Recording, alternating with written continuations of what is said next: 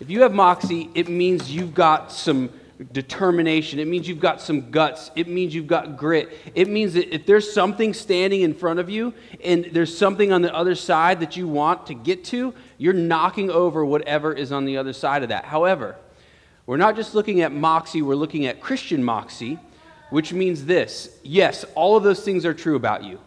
You've got determination, you've got grit, and you've got guts, you've got courage. Yet, at the same time, you have a peace that passes all understanding. You have a contentment about you. And you have a joy that can never be stolen from you no matter what your situation is.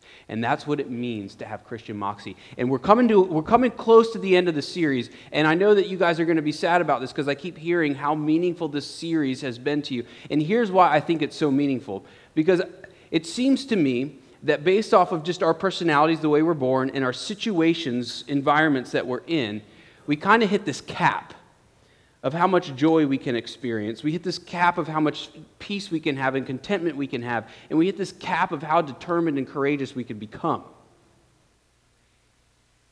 And then here's what happens. We hit this cap and we're kind of stuck, like you peaked in high school. But then something happens where Christ takes hold of you, and all of a sudden, that peak that you hit, you bust through that because you have now someone who has changed everything for you.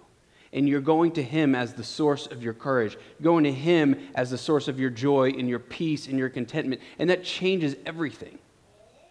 So that's why moxie has been so important to you. I think that's why. So today, what we're going to do, because it's Christ taking hold of you, and you kind of level up. But today what we're going to do is we're going to see how when Christ takes hold of you, it changes the way that you think. And it changes your practices or your disciplines that you have in your life or your rhythms that you have or the things that you're doing. So, Philippians 4, only verses 8 and 9. Finally, brothers, whatever is true, whatever is honorable, whatever is just, whatever is pure, whatever is lovely, whatever is commendable, if there's any excellence, if there's anything worthy of praise, think about these things. What you have learned and received and heard and seen in me, practice these things, and the God of peace will be with you. The Bible, and Paul here, is more concerned not with about what you should think, but how you should think. And that's key to understanding about God. God is giving us a set of values to live by, and then saying, now take those values and think how you should live. So here's what Paul's doing right here. He says, you see all these lines about what's lovely, what's good, what's pure, what's holy, whatever, all this stuff he's saying. What he's getting down to is saying, think about the things that are good. Think about what is good and live into the things that are good. Now, here's what's fascinating about this line that Paul gives. Nowhere else in Paul's writing does he use words like this. What he's doing is he's borrowing words from Greek morality. He's borrowing words from the place where this church has been started in Philippi. He's borrowing these words. Here's what he's doing. He's saying, take whatever is in the culture that you are in, whatever culture you're in, look at the things in the culture and discern what is good in that culture. He's saying, use wisdom about what is good in that culture, but you've got to think, he's saying. And you've got to be able to spot what is good and what is not good. And what he gets to is this. There is good things in the world because we're all made in the image of God, all of humanity. And so here's what that means. We know what is good. Like, we could pretty much, if someone says there's an old lady who needs to cross the street, pretty much all the world would say we should help her cross the street. But what we do is we begin to bend what is good, and we begin to twist it a little bit. So sometimes we twist it by our desires, and you see a $100 bill across the street, and you knock the old lady over trying to get to that $100 bill because that money has taken a priority over this woman who you should be helping. Now, you know that it's not right, but you can't help it. And the other things we do is we know what's good, but the good that we see kind of gets twisted a little bit, and we mess up something. We twist it, something good, but we twist it into something that is not fully what it's like in God's kingdom. Like we're being tricked, and the world is tricking us, and we're tricking things. So You have to see what is right and what is wrong. Listen, what is right and what is wrong in the specific culture that you're in. So, what are things in our culture that are good, and what are things that are not good? All right, good. And then watch the twist. So, good. Self-help. This is like self-help movement. Did you hear the baby was crying because she knew self-help is not the fix-all. Now look. Self-help. It's a good thing. You should want to grow. You should pour as much as you find as much wisdom in you as you can in the culture that you are in. But you've also got to ask, you've got to challenge it too. So here's the problem with the self-help movement is that you are the source of your growth. And it's all up to you. And to some degree, that's true. You need wisdom. You need to think about what is wise in the world around you. However, here's where it falls far, far short. Self-help is much different than Christianity because Christianity says Christ is your help. Christ is your only source of growth. It's not self-centered growth. It's the sufficiency of Christ is enough for you, and so you go to Him and not yourself for growth. So there's a place where Jesus says, I am the vine and you are the branches. What he's saying, he's making a tremendous claim. And what he says is you can't do any good without me. That's an offensive claim, but he's making it. And here's what he's saying. To get to the real stuff, to get to the real goodness and to pull it out of you, you've got to go to the root system. You've got to go to Christ because he's your only source of growth in your life. It's a tremendous claim. Now, so what you do is you say, okay, I can learn what I can learn from the self-help section in the bookstore. However, ultimately, I have to find my growth in Christ. So you have that. And also, have you noticed that there's no others help section in the bookstore? And you're like, what's a bookstore? I just buy my books on Amazon. Okay, fine. But you know what I mean. So there's no other. Now, I'm going to tell you the genius of AA. AA's last step is if you're going to recover, you have to ultimately help someone else recover as well. And by the way, that's right from the Bible. It's about others and helping them. And what happens here a lot of the times, not here but in the church, is somebody's going through something and they show up at the church and I'm here, I'm at the church, I need help. And so maybe they're depressed and their depression over 3-month period is gone. And they're like, okay, I don't need the church anymore, and they're just kind of out. And I'm like, well, what happened? And what's going to happen is 3 months later, they're going to be back because they're depressed, and here's what happened. What should have happened is they should have said, let me help somebody else who's depressed. Let me help somebody else who's in need, who has had the same thing that I'm going through. I've gone through it. Now let me help them. And what happens is, here's what happens. Think about Christianity. So someone doubts something. You're helping someone come to faith. And so you work with them through their doubts, and then guess what happens with you later? You have all these doubts that start creeping up, but you've already learned to work through them, and now you know how to deal with them. That's why I leave our Skeptics Only Bible study with more faith, not less, because I'm working through things that also give me doubt. And it's the same thing with helping somebody grow. So you're there for them, and you're helping them grow, and then here's what happens in your life. You're growing, and then, bam, you're not growing anymore. And you don't know what to do. But had you helped someone else grow and walked alongside of them, then when it was time for you to, you're stuck, you would know what to do because you've already helped someone through it. And you also know to ask for help from someone else because you're stuck. All right. This line that says about what is lovely. This is about something that's beautiful. So you can take a symphony. You could take. I'm in fusion jazz right now. It's like a combination of jazz and rock, and it's blowing my mind. Take that and find what's beautiful in that in the culture that you're in.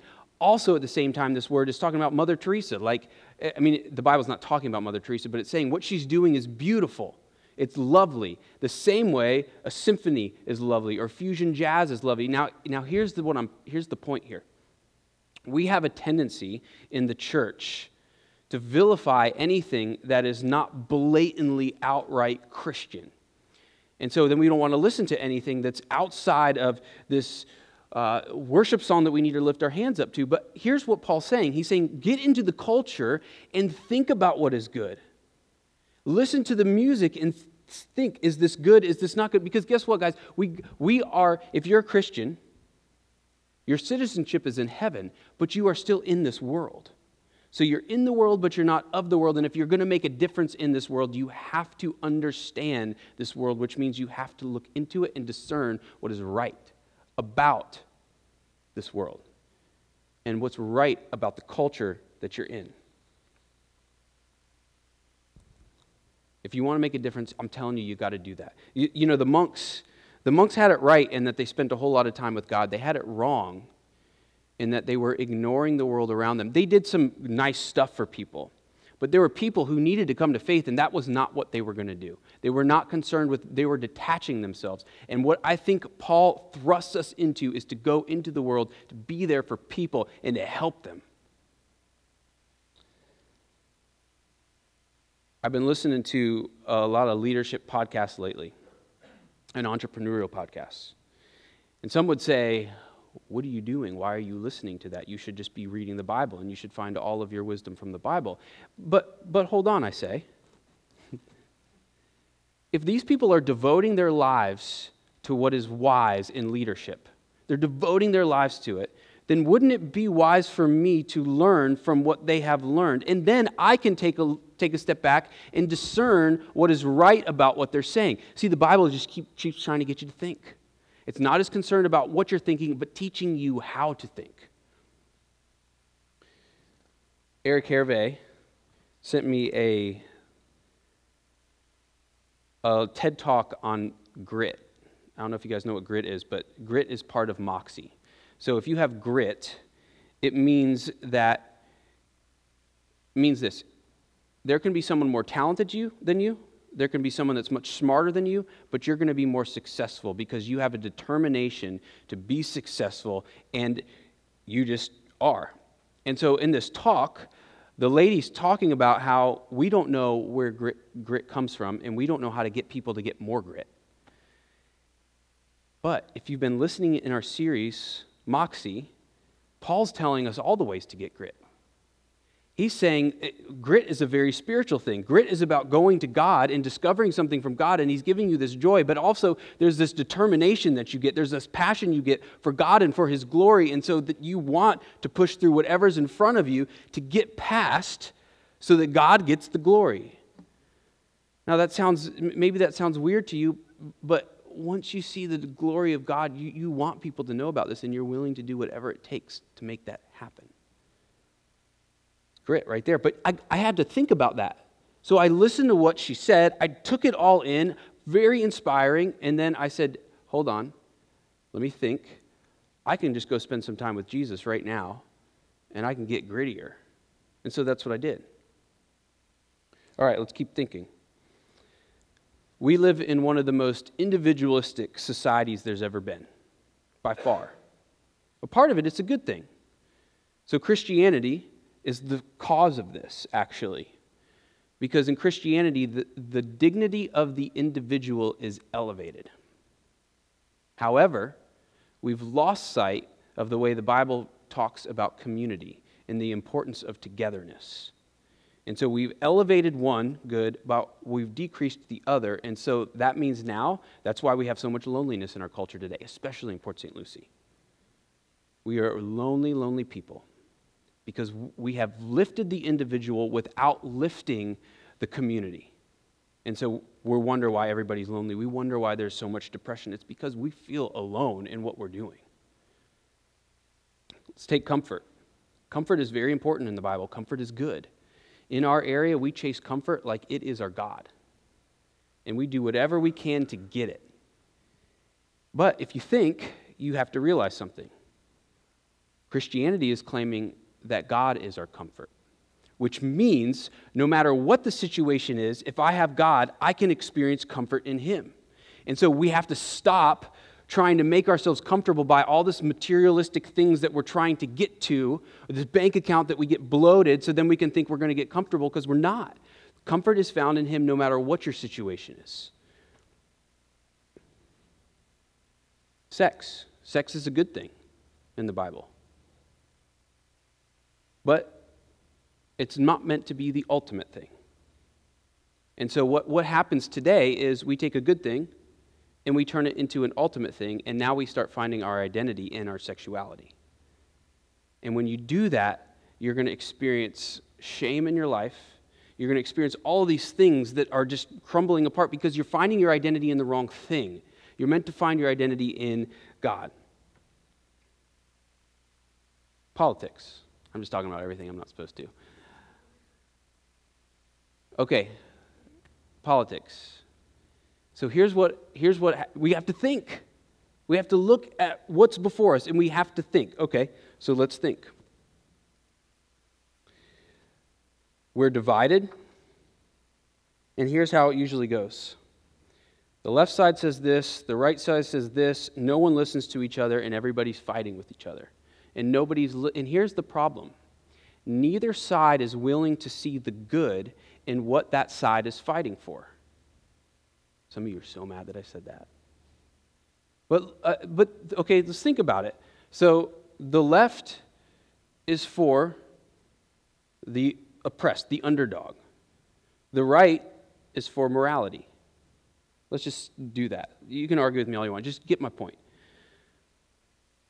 Those are both good things. And we're never going to understand each other until we can articulate what that person is saying, what that person believes, articulate it back to them just as well as they are saying it so they feel understood, and then we can say to them, hey, let's think about this. So the Bible's trying to get you to think. The Bible's trying to get you to sit across the table from someone and have coffee with them and talk to them about what you believe and think through it together. Not vilifying the other side, because that's what's going to happen. And all you're going to do is to start throwing bombs at people to vilify the other side. If I could do one thing, like if there was one way that I could see Christianity enter into politics, it would be in that way. And I think it would change everything about the way we talk to each other politically. But, the news channels aren't hearing this sermon, so. And I would actually say so much of the world's problems today is because, so much of the world's problems with Christianity today is because we aren't actually thinking through the values of Christianity and applying those values to our lives and the way we're interacting with people, with love and grace and patience. You have to be patient with people. People are annoying. And if you're not patient with them, you're not going to have any friends, and you're not going to be successful in life. Patience is so very important. Well, where do you get the patience? Well, you just have to see how God has been so patient with you. And until you see that, you're not going to be patient. When you see someone just shower you with patience, you're very quick to now do the same thing. But when you see God do it, it changes you to the core. The Bible is more concerned with teaching you not what to think, but how to think.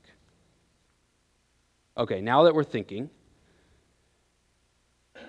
Paul starts talking about our practices. He starts talking about the rhythms that we have in our life. He starts talking about disciplines that we have.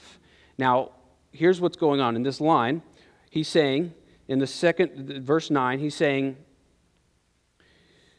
his actions, so he's saying, watch me, do the things that I'm doing, learn from me, watch everything I'm doing and do what I am doing, imitate me. Now here, he's talking about two things. First, he's talking about the way he lives, his actions, his right actions, and he's also talking about, second, his disciplines or his practices. So in his actions, this is about morality, this is about right living. The second thing he's talking about is creating space for you to experience God. These are practices. So you do things in your life to create space so that you might experience God, and then He might teach you how to live. And so what he's trying to do to this Philippian church is here are the actions he's trying to get them to do. He's trying to get them to have more peace, to have joy, to have contentment, to be determined, to be courageous for the glory of God. He's trying to get people to say, oh, this person does not understand what Christianity is, so I'm devoting my life for them to understand this. He's trying to get us to be courageous in those things. But he says, in order for you to do that, in order for you to have this moxie, You got to get in the presence of God, because the presence of God changes you. The presence of God is your source of growth. So you need practices in your life that brings you into the presence of the glory of God. In 2 Corinthians 3 and 4, these chapters, essentially what it boils down to is they're saying this. Behold the glory of God in the face of Jesus Christ, and you will be changed forever. But you got to see his glory.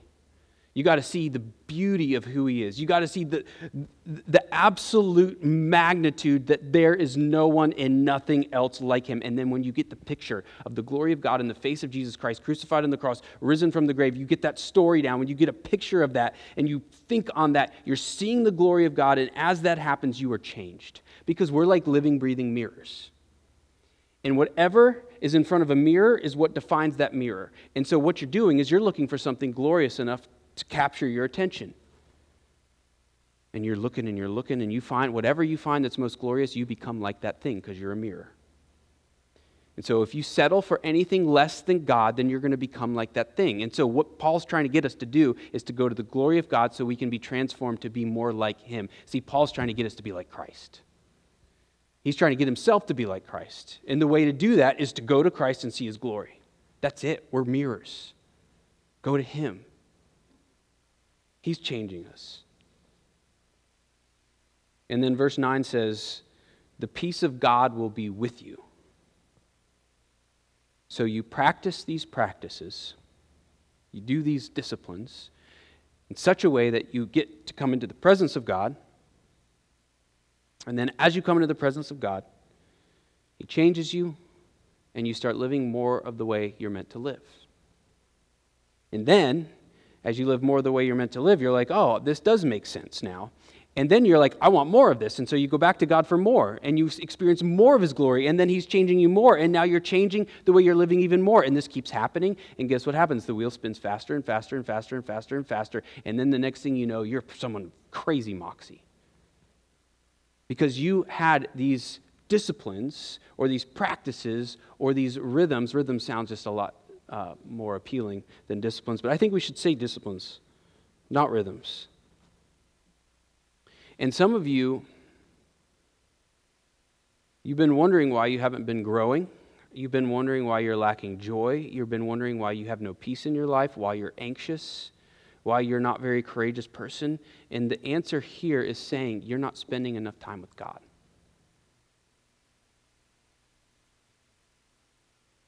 You got to have consistent rhythms in your life.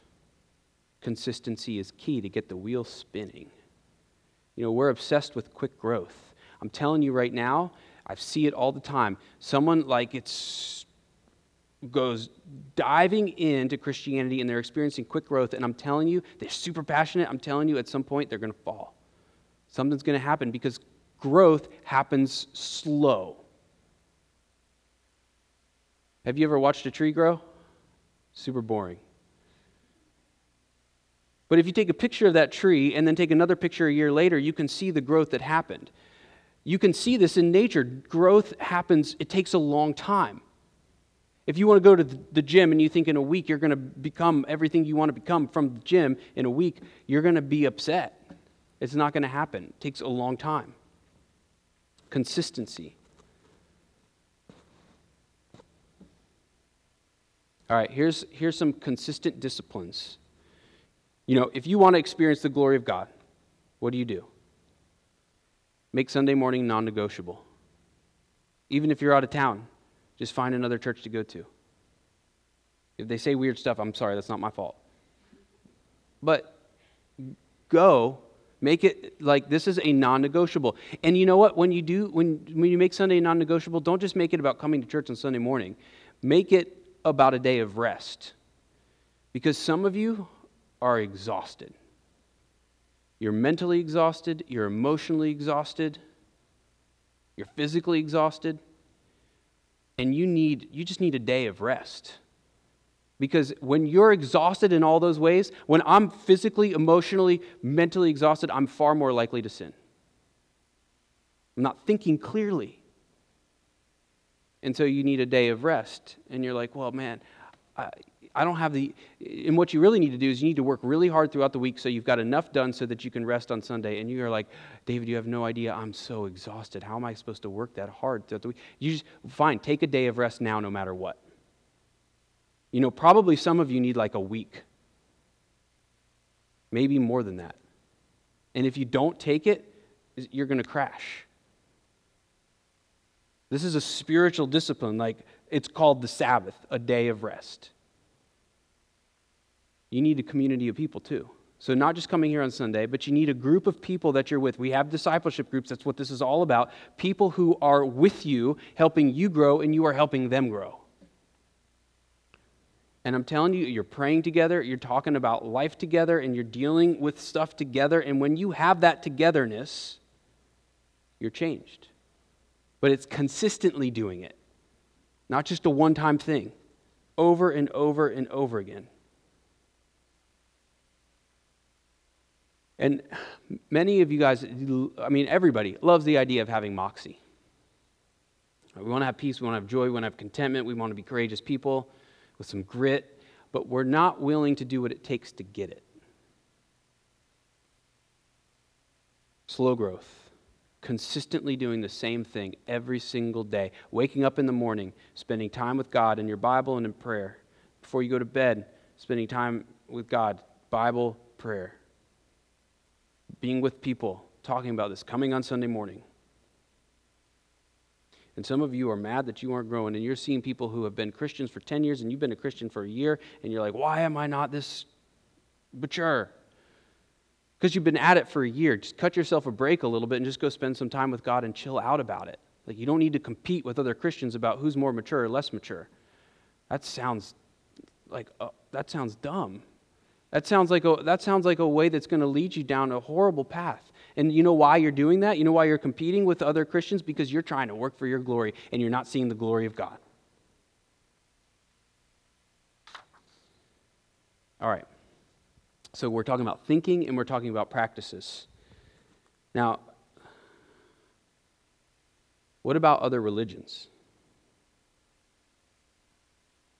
Well, let's think. Are other religions good? Well, I think probably you can learn stuff from other religions. There's wisdom in other religions. You can probably grow practically from other religions. However, you will fall into the same problem that the self-help philosophy runs you into. Because every other religion makes it up to you. Every other religion makes your growth up to you. Every other religion makes eternity up to you, salvation up to you. And here's what other religions will say. God's up here, we're down here, and we got to follow this list of rules, these strategies, this path to get up to God. And Christianity says, no way. That doesn't work. You are too imperfect to get to the perfect God, and so you need a way for God to come to you. This is completely different, but you got to think. So here's what I'm saying. If you're the type of person you want to just know what every religion is saying about every single thing, that's great. Go and do that. I liked doing that. However, make sure you're thinking and you're seeing the differences between Christianity and every other religion, because every other religion is offering you something very different than Christianity. Christianity is offering something very unique. It's not offering you a strategy. It's not offering you a path. It's offering you a person. He's a person who is God who's come into the world. And no other religion is going to offer you a God who will fight for you, who will die for you, who will pursue you even as you're running from him. Like, that's what Christianity is. We have a God who has ripped open the heavens, and you are running like crazy from him, and he is determined to get you. And he's chasing you down like a lion, and he grabs you, and you're in his claws, and you're like trying to get out, and he's like, no, I'm not going to let you go. And then he puts you down and he says, watch. And he climbs up upon the cross, and that cross was meant to be your home. That cross was meant to be yours. And he climbs up that cross and he makes it his own. And on the cross, all of your sins, that Lion of God takes it upon himself. And when he does, he is crushed under the weight of our sin. It actually says in the Bible that he who knew no sin became sin, so that we might become the righteousness of God. And what's that? What's the righteousness mean? It means we're good with him. We're good. Like everything is good with him. Everything is right with him. It's talking about peace, knowing that you can come into the presence of God, because here's the problem. No other religion brings you to God, because we can't get to him. Our imperfection steals us away from him, because the perfection it requires to get to the perfect God is beyond us. And so he comes for you. And he does everything that is needed to get done to get you to him. And once you get to him, you see the glory of God, and you worship him, and you're changed. And you see that he's risen up out of the grave, so that death could not hold you. And by death not holding you now, you get to walk into the presence of God, even now. Not something far off, even now. Even now. And he's coming for you, and he's still coming for you. So stop fighting him, and just let yourself be his. Father, we pray right now that all the bits inside of us and all the parts of us that want to run from you, God, I pray that you would see those, and you would chase us down, and you would tackle us to the ground. And that as we're wrestling with you, like Jacob wrestled with you, God, I pray that in the midst of the wrestling, in the end, where you promised this great promise, that we would experience that in the midst of our wrestling with you, God.